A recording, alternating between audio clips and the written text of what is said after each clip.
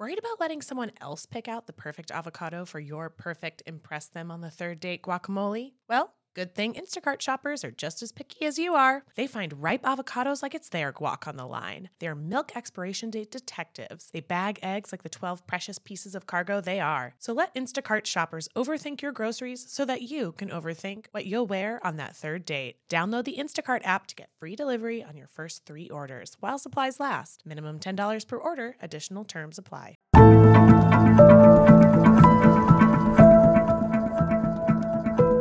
Welcome back, everybody, to Not Another True Crime Podcast. I'm Sarah Levine. And I'm Danny Murphy. And Sarah, I feel very popular because we've been having some fun guests lately. But I have to say, I think we have the most charming one on deck because there's nothing more chic than someone asking, can I drink tea throughout the interview? I love that. That and is I feel so true. The accent goes with it. Sarah, let everybody know who we're joined with right now. We are joined by the New York Times bestselling author, Pulitzer finalist, host of the podcast, Crypto Kingpins, and most importantly, he is British, Tom Wright, everybody. If my mum is listening to this, she's going to have a good old laugh because I've lived outside of Britain for like almost 30 years and never drink tea. But I just happen to be drinking tea right now. Does it make you feel like home, or are you just like, I've been talking so much, I just need something I just hot got a sore throat and I'm drinking chamomile tea. Yeah, it's also like 10 o'clock at night here in Singapore where I live. So Yes, how long have you lived in Singapore for? I've been here for 2.5 years, but I've been living in Asia since the 1990s. So I was with the Wall Street Journal for many years as a foreign correspondent, and then moved around a bunch of countries in Asia. And that's how I ended up, like a circuitous route. But I wrote a book called $1 Billion Whale about the 1MDB scandal, which people may know. That's where this fraudster Jolo ended up becoming pals with Leonardo DiCaprio and funding The Wolf of Wall Street. And then, set up a company called Project Brazen a couple of years out here in Asia with my pal and co-founder Bradley Hope. And we do podcasts and books and things for adaptation. And the latest one is Crypto Kingpins. Sounds such like a fun, crazy life of you like going down so many wormholes of insanity. Like, is it a kind of, before we get into Crypto Kingpins and everything, but was this kind of like when you were growing up, were you like, I want to travel and also uncover like batshit things? Because like you're doing a very good job at mixing those two together, I feel. Yeah, well, I watched a movie when I was a kid called The Killing Fields about Cambodia and about a New York Times journalist. So that's, I think I must have been in like middle school when I watched that. And it just got me into the thinking about being a journalist. I did want to be one very young. And yeah, I've had quite an interesting career and lucky enough to do what I love, I guess. And yeah, there have been some crazy stories. We put out one of our first podcasts, or actually our first podcast at Project Brazen was Fat Leonard, which is about a guy who totally corrupted the US Navy, arranged orgies for admirals in return for big contracts. So that was the first podcast we did. So we do we do seem to tend to do a lot of things that involve white collar crime, malfeasance, that kind of stuff, banking fraud, international spy stuff. We had a story came out just a couple weeks ago called Spy Valley, about spying in Silicon Valley. So that's the kind of material we work in.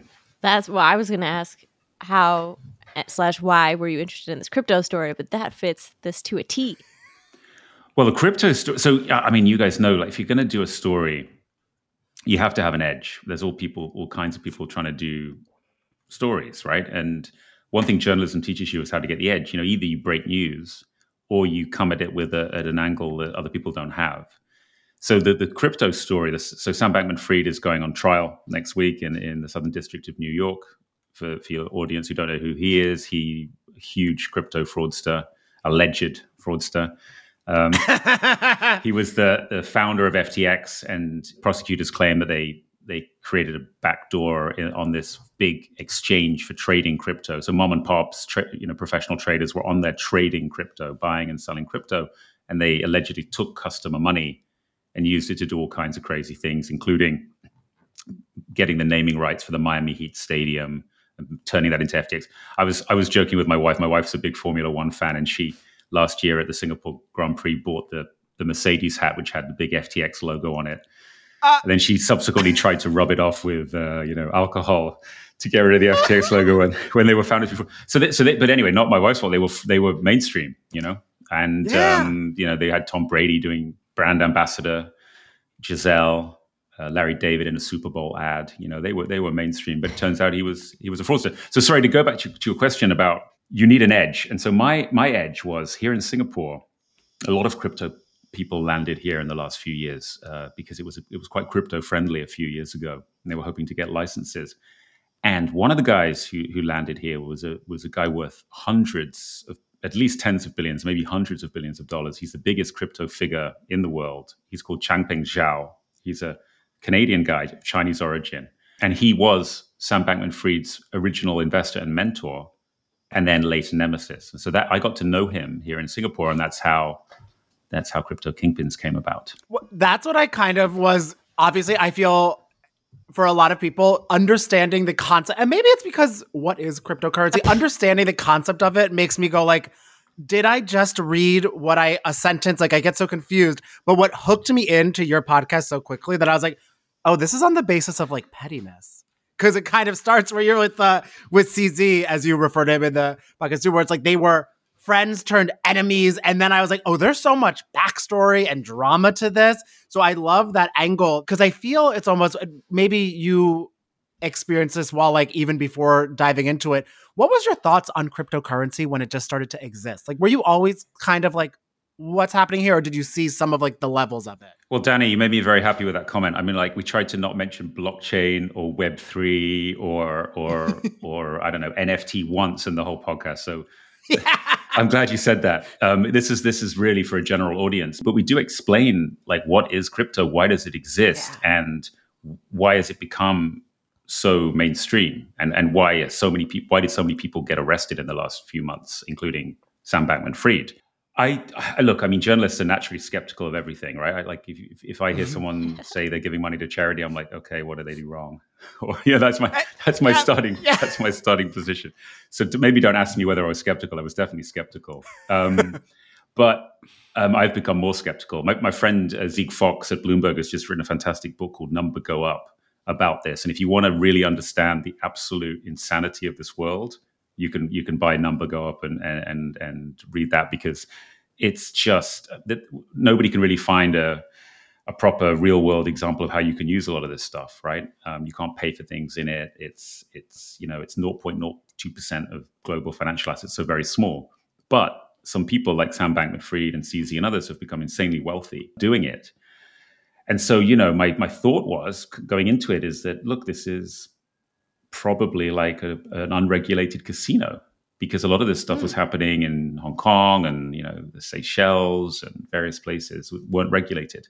So the big battle that you're seeing now is the US regulators want to get a handle on it, because a lot of the people trading in crypto overseas on these big exchanges are Americans, and they were using all kinds of ways to trade outside of the US on these things, on these exchanges, and they want to get a handle on that and bring it all under US regulations, which, obviously you can't. In the US, you can't do what you want when you want to sell stocks on the New York Stock Exchange, right? The mom and pop investors have to be protected. And I was so interested too, like reading, just like kind of to get the whole framing of Sam too. A lot of people said he started out touting himself kind of as like the good boy of crypto.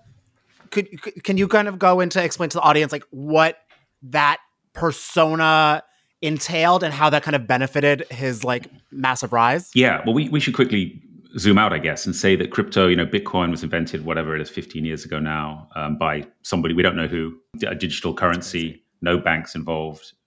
We don't have to get into what it is, but basically it's a digital currency.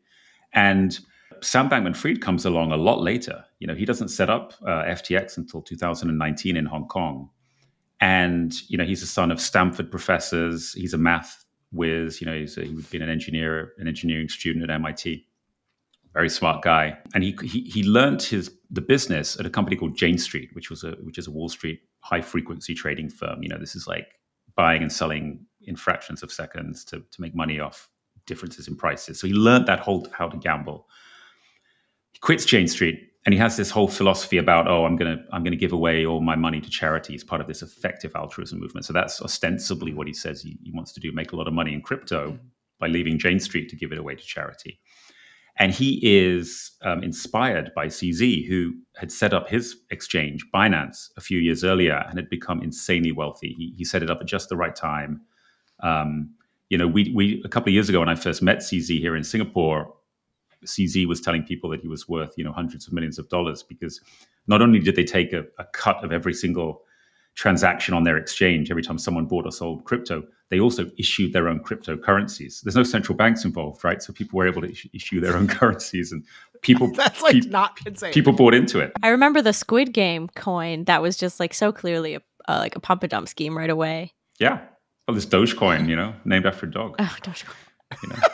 So there's actually a great bit of tape. Sorry, going off your question here, but there was a great bit of tape of Matt Levine of Bloomberg talking to Sam, where he admits, he says, yeah, it's just like a box where it's just a normal box where people think the box is cool. They put a bit of money in. Suddenly the box has got $10,000. Oh, now it's got $10 million. And then the next day people move on to the next cool box. And that's the analogy he uses to describe his business.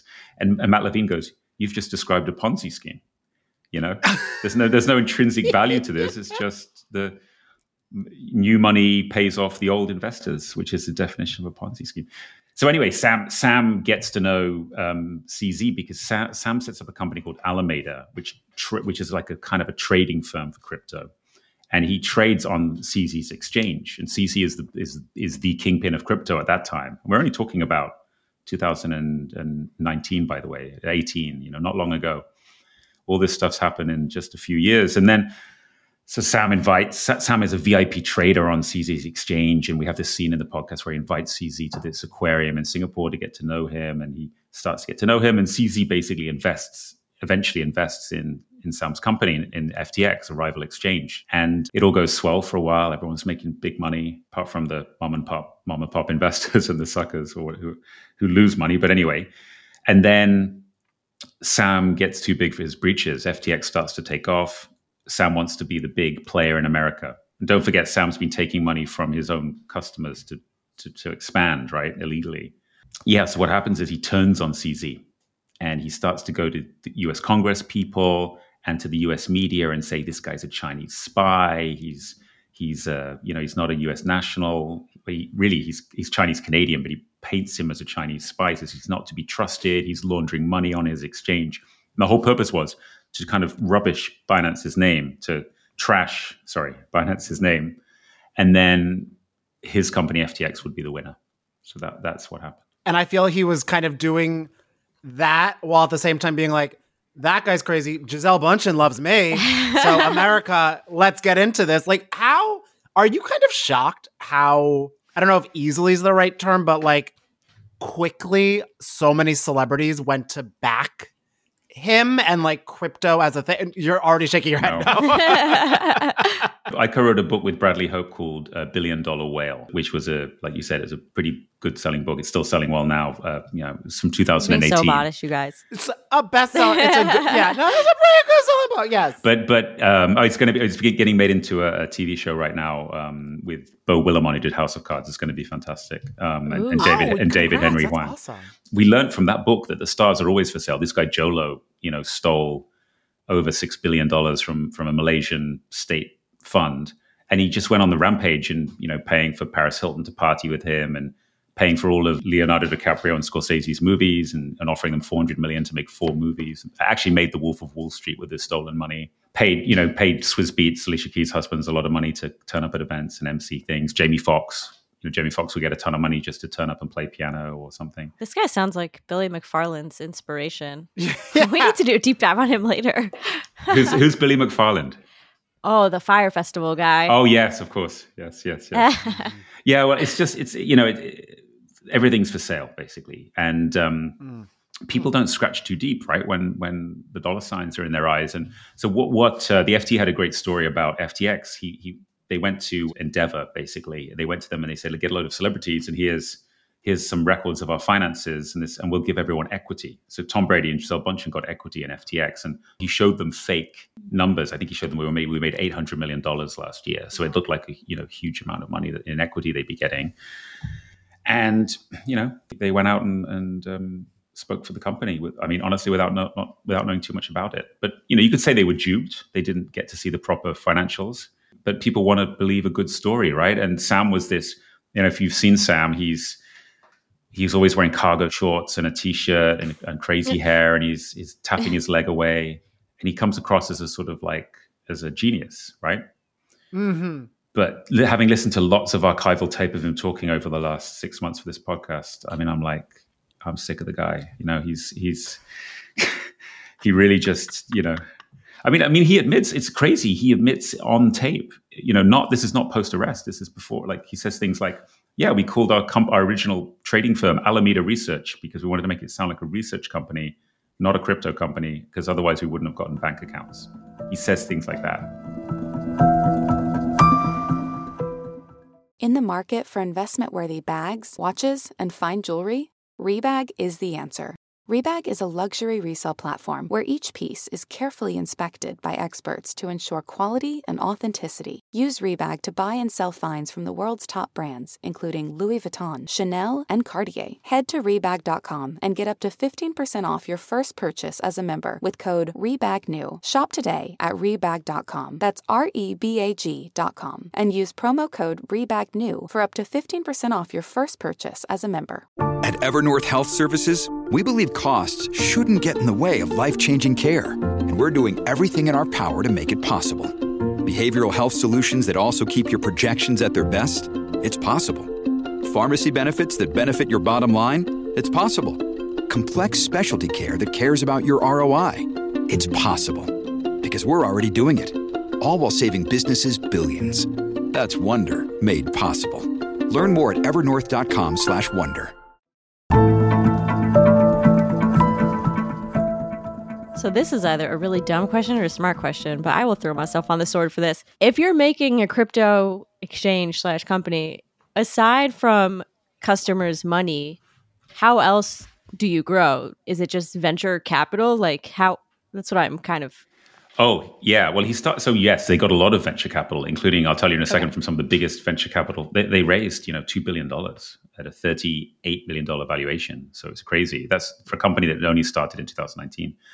But what he initially did was, when he was based in Hong Kong, don't forget he went to Hong Kong because the regulators weren't doing very much in Hong Kong, so it was free and easy, was a coding job. They set up code, they set up an exchange. An exchange has to work, it has to be able to process trades in microseconds and has to offer all kinds of products. And one of the things they offered was the ability to take huge bets. So for example, you could bet at 100 times, which means you could only say if you wanted to buy a house, you wanted to buy $100,000 house and you only put down $1,000 deposit. That's the kind of bets you're allowed to make on the FTX exchange. And so there's this term in crypto, degenerate gamblers, and they attracted a lot of those guys. And those were like professional traders. And the big myth about crypto is, you might have heard this, it's like, oh, this is a democratization of finance. You hear this a lot from especially right-wing people. We're taking the power away from the central banks. We're inflating away our savings and all of this. And that this is inflation proof because you can't print more of it, et cetera, et cetera. You can mine it. I mean, to me, that's all bullshit because all the people running crypto came out of traditional finance. I mean, Wall Street jobs. So like there's this guy, Arthur Hayes, who was a billionaire who got arrested in Hong Kong, who was a bit of a model for Sam. These were guys he worked for Citibank as a trader. They didn't come out of some, totally different place. And what they loved about crypto was there was no rules. So that's what they initially did. And then when they started to make a lot of money by taking a bit of they had millions of users, right? So everyone wants to get rich. It's a gold rush mentality. These guys are at the center of it. Then they started to attract all the venture capitalists to invest in the business. And Sam talked a big game. He was talking about creating an app that would be all your finance needs. There's this famous scene where he's trying to get $200 million from Sequoia Capital, a huge, US venture fund. And he's playing League of Legends at the same time from his Hong Kong office while he's negotiating with them. And on their side of the chat, they're saying things like, oh, I love this founder, 10 out of 10. It's a yes from me, because they're looking for visionary people to put their money with. And there aren't that many visionary people out there because you have to be slightly sociopathic to be that visionary, right? So. My God. I mean, I don't pay attention in Zoom meetings, but that is a different level, I feel. Adam Newman, right? The WeWork debacle. Mm-hmm. We've all seen the TV show or read the book, whatever. Why is Mark Andreessen investing tons more money into Adam Newman even after WeWork? Now he's moved from office to doing residential. It's because these kind of founders think on such a big scale. And Sam was one of those people. He was on that call saying, I'm going to change the face of money. You're going to be able to buy a banana on my app. You're going to be able to trade crypto and buy a banana and do everything. And they're going, oh, wow, we've got the next Mark Zuckerberg here. And that's how the fraud But works. how do we get from like A to B to C? And they're like, no, don't worry about where's it. my And they're banana like, coming from? okay, and throw money at it. It's amazing when they apologized. Sequoia apologized to investors, to their limited partners. They're like, we'll do better due diligence next time. So Anthony Scaramucci, the Mooch, who was Trump's communicator. So he's in the podcast. He was an investor in. Sam actually bought a stake in his financial company, and Scaramucci told me, well, we were all lied to. We saw financials that showed that this company was making, $800 million. These were the user growth. This was the financials. I mean, if you have enough chutzpah, you can get away with it. And Photoshop is easy to use. I like how the Mooch is like, I'm used to lying, but when I got to do it, now this is not okay for me. Okay. But it is so funny that it is kind of just like so much of business. And when me and Sarah look at scams and stuff like that, so much of it is just like walking the walk and talking the talk of your own bullshit. Mm-hmm. And then everybody just follows with it. It's crazy. Even when you talk about so much money that gets involved and lost and thrown around all of it, people aren't really asking too many follow-up questions if you just get like wooed at the intro conversation. Yeah. I mean, people, there's also this, fear of missing out, which I think is huge in the investing world. If somebody's, and, there's studies that intelligence helps you to get above $60,000 a year salary. And after that, the billionaires are not any more intelligent than anyone else. It's not. I believe that. Yeah. It's just the ability to believe you belong and to sell the wares. And Sam was. If you listen to Sam, he's just he talks in a way there's no doubt in his mind of what he's saying.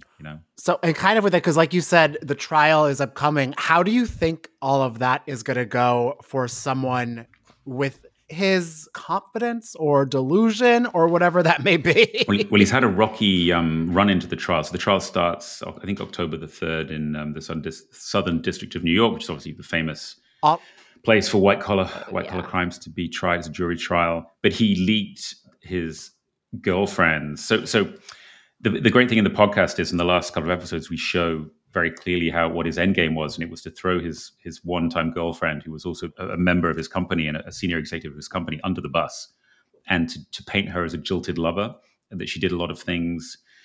It's complicated, but that they took this money off the exchange and they used it to do everything with this hedge fund they owned, and she ran the hedge fund. Fragile masculinity is the ultimate. I don't know if that's a scam or just the crime of life. Yes. Yeah. Well, he put her very late in the day. He put her in charge of co-head of this one entity, and then he said, "Well, I'm not really sure what's going on there." And he went around on the Deal Book conference with Andrew Ross Sorkin and various places saying, "Well, I'm not really sure that I knew what was going on there." But he was never sort of brave enough to name Caroline Ellison, who was his former girlfriend. And then what obviously happened was, if you treat someone like that, they're going to turn on you in 5 seconds when everyone gets arrested. Mm-hmm. And Caroline turned state witness, and so did the co-founder and a guy called Gary Wang and another guy called Nishad Singh. They're all given evidence, and they'll be star prosecutorial witnesses in the trial. And then Sam was put into jail. He was in house arrest at his parents' house on the Stanford campus, Stanford professor parents, and that was taken away by the judge because Sam leaked Caroline's diaries to the New York Times just a few weeks ago. Oh Lord. And so and the prosecutor said, well, that's an attempt to paint her as a jilted lover. So that seems to be at least one plank of his defense that we know about so far. We've seen a lot of crypto things fall. Do you think any crypto is safe? So, my friend Zeke Fox, who wrote Number Go Up, he started out that book investigating Tether. So Tether is this stable coin. And a stable coin is a way banks don't want to deal with crypto firms. So Tether is a way for you to move dollars into Tether and then into crypto, Bitcoin or whatever. And it's supposed to be 1-to-1 with the dollar. So it's this way. They got in trouble with the New York state attorney, and Zeke didn't really believe that they had the backing, enough dollars to back their tethers. So he went into it, investigated it. And Tether is crazy. It was founded by a former Italian plastic surgeon and a former child actor from the Mighty Ducks. What? Yeah. They have all my money. That's they have all my money. Yeah. kept getting I'm crazier, by the way. Yeah, well, I haven't finished either because they bank in the Caribbean with a bank owned by a guy who invented Inspector Gadget, the cartoon. So Wait. so What? say? Do your next This is my podcast on this, please. no, you have to read. No, you have to. I'm shilling for my friend here. You have to read Number Go Up because it's just full of stuff like this. Wait. Sold. I'm going to read that. And I also need to go. Unfortunately, I don't know if they're good or bad because I haven't finished the book yet. I need to go to brunch with all of them because I have so many questions about how they met and what is going on. And like if you get discounts on Botox if you tether up. I don't know. Well, these guys all got in very early is the answer. Like a lot of it came out of gaming and they were all there. The Mighty Ducks always get in They were early. all there. Yeah. I think if you bought, original Bitcoin 2008, just one Bitcoin, you wouldn't have to work again. So yeah. So there's that. Anyway, so the answer to that is Tether is still doing very well. They paid a fine to in some kind of deal with the New York State attorney, and they're still making profits and doing well. So his book actually sort of goes off that and into other weird parts of crypto. So that's fine. And Bitcoin is still an asset that people use. People say there's lots of uses for the blockchain still. So crypto's not going away. But as I said earlier, it's only 0.2% under a recent analysis of the global financial system. So that's tiny.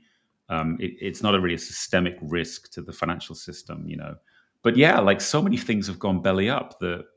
A big bank called Celsius, the founder was arrested recently. A couple of guys from this company called Three Arrows who lived in Singapore, and they were about to buy this huge yacht called Much Wow before all of the shit hit the fan. They're sort of like they're in trouble and they don't go back to the States now. Everyone's either been arrested or is on the run, or one guy was picked up in Montenegro recently. Well, we did one podcast on the Canadian crypto guy who maybe died, maybe Or faked his death. disappeared. Yeah. There is actually a great podcast about that as well. I listened to that. I can't remember the name of it, but that's a fantastic narrative podcast. Yeah. Yeah, there was a good Netflix documentary about it. He just appears on the Zoom screen right now. We're like, oh, there you've been. Knock on the door. So I tried to be sort of, as open-minded as possible. I'm not a crypto expert, but I tried to be as open-minded as possible about it. But I agree with Zeke, which is, seems to be the main case for all of this seems to be to gamble in an unregulated way offshore. It's not easy to make a transaction. I mean, Zeke in his book tries to pay for something overseas at one point using cryptocurrency, and that's almost impossible as well at the moment. And are there any new things that have come out or like from diving so much into crypto and everything that you've been looking at?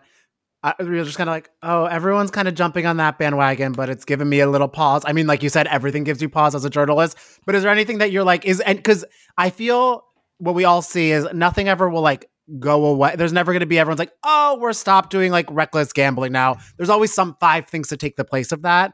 Do you feel more things are popping up now in that regard? I just think that these kind of frauds will never go away, right? I mean, because people are inherently lazy. I mean, we all work far too hard these days, right? We've taken blue collar factory work from the 19th century and put it onto white collar jobs, and everyone's sick of it. And people are sort of chomping at the bit to get away from that, and work from home is part of that, right? And so I think with that, this is my personal view, no evidence for this, but with that as the context, then frauds are these kind of easy money things you can stick it to the man, you can leave your job, and Bitcoin was hugely popular because of that, right? It came up at a time of, people just had enough of these lives, these long commutes, and we're all supposedly richer, but we're all living these tough lives, and this was easy money. And a lot of people got very, very rich.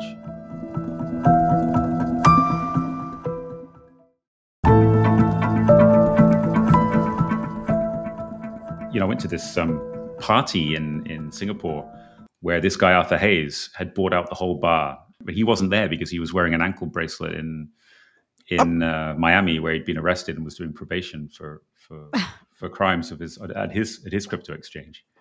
But all the people people didn't care, and all the people in the party were still very happy with him and with how much money they'd made from being early into crypto. You can never be that mad at someone who's throwing an open bar party that you don't have to make small talk with. You're like, I can drink on his dime and not have to be like, thank you.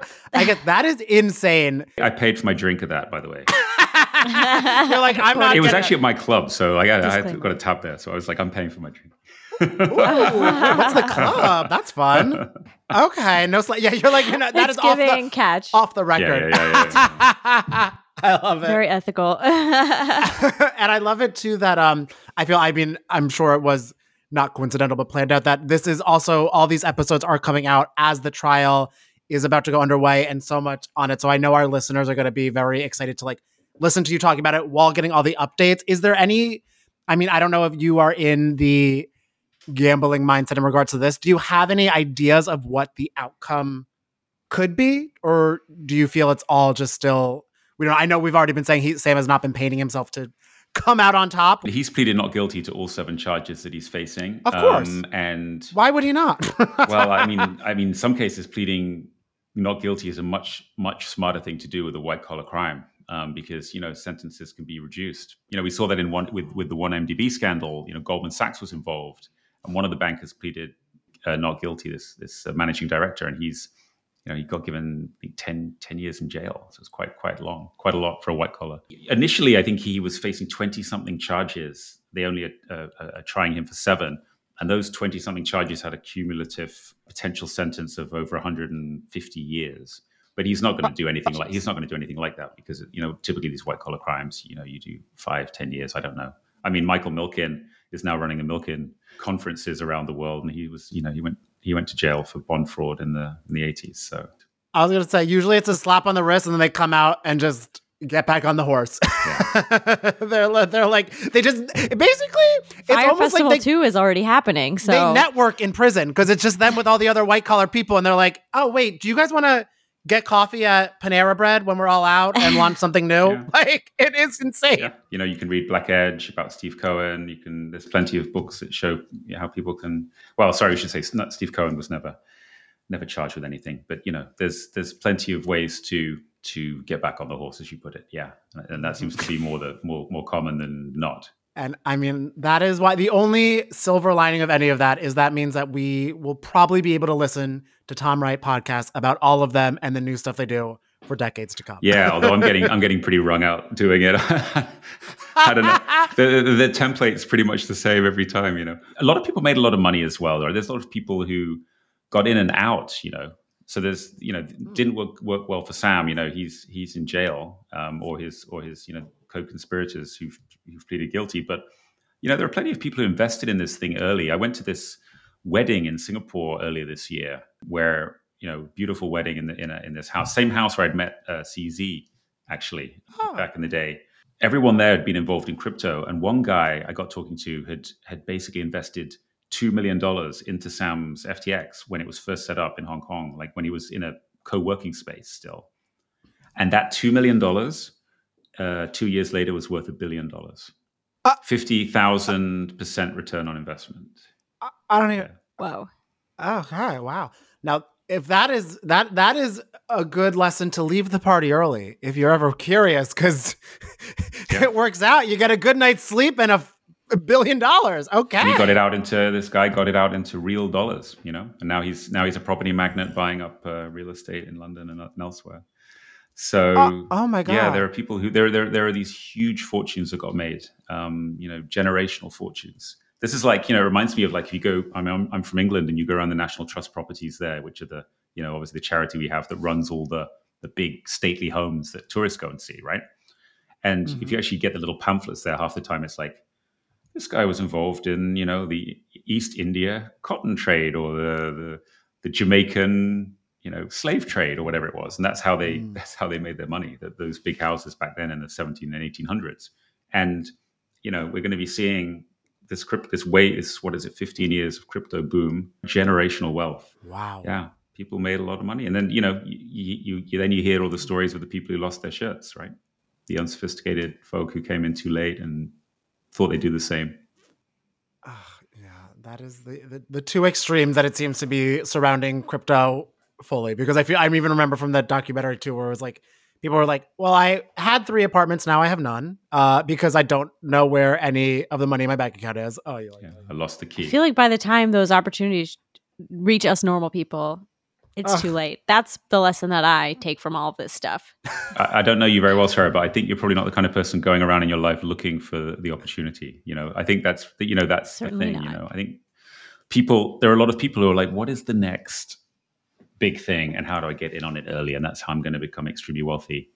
And you're thinking about the podcast you're going to create, the bit of content you're going to create. So that's Meanwhile, a different. I'm like, how do I ask for a day off of Yeah. Or like, you're like, should I have a third iced coffee today? The answer is always yes. No, but we all like, I worked for years for, decent salary, but like a pretty, not getting rich salary. And I wasn't motivated by trying to find out. One of my friends actually told me about Bitcoin very early on. And I think he even bought a Bitcoin in my name. And I lost the key. I'm just not motivated by it. It's not interesting to me. And for a lot of people, I don't think it is interesting. But for other people, it is interesting. And either you got in early enough and you made a lot of money, or you didn't. I should just mention though that so CZ Changpeng Zhao, he's like the last crypto kingpin left standing. So obviously Sam gets arrested, and his business is still worth a lot of money. But then at the end of the podcast, at the end of Crypto Kingpins, he gets in trouble too. And it's not, Sam has been bad-mouthing him, as I say, he's calling him a Chinese spy and, getting him into trouble with media and all of this stuff. But then after Sam is jailed in December last year, when he's extradited from the Bahamas, where he was living in this crazy complex, CZ also starts to get into trouble. So he's facing a bunch of charges by the SEC. But those are civil charges, not criminal charges. So he doesn't have any criminal charges against him yet. And so just as I was talking to him, and I still talking to him today, he's facing a world of pain of his own now. And he's fighting that. And they say, well, look, he's saying, don't confuse me with Sam. I didn't steal my customer money.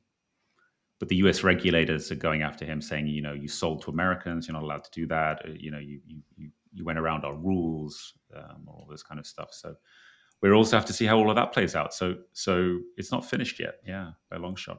Oh my God. Okay, I feel like that's already, the sequel is already forming itself. Yeah, well, we always try to do podcasts where there's like, you keep the momentum going and the interest in it. So Fat Leonard, for example. So Fat Leonard was this guy who, he was a huge procurer of things for the US Navy, fuel and all of that kind of, bit like Eric Prince, like a contractor for the military. And he basically overbilled to the tune of millions and millions of dollars and would put on, orgies for admirals, as I said earlier.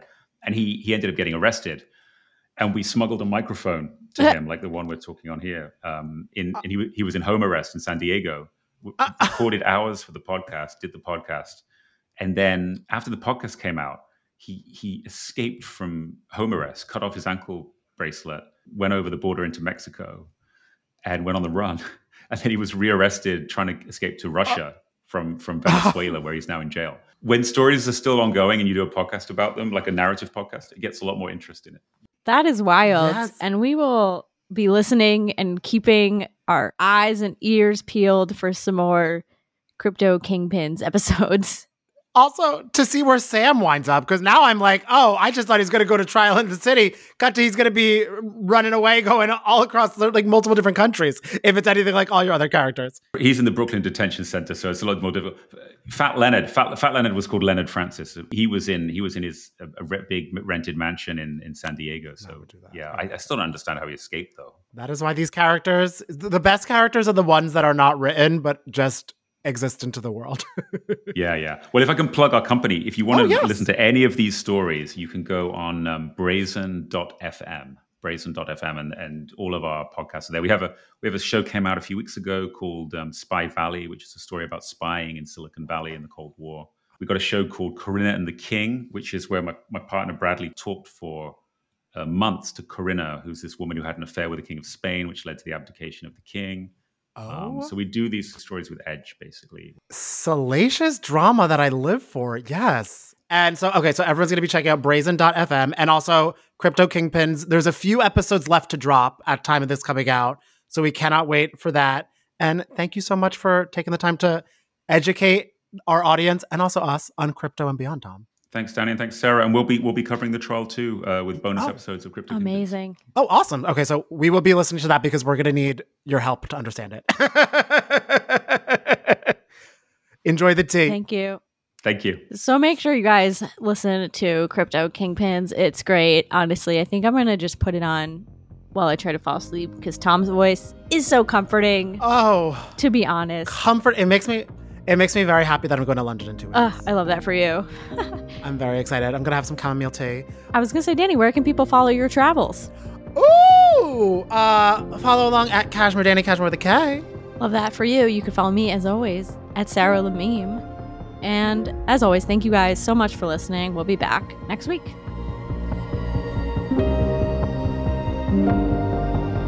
Not Another True Crime Podcast is produced by Jorge Morales-Pico, Sean Kilby, and Rebecca Sosmacat.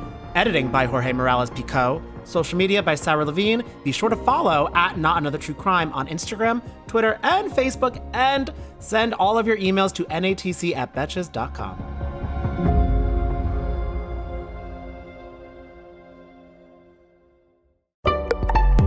Betches.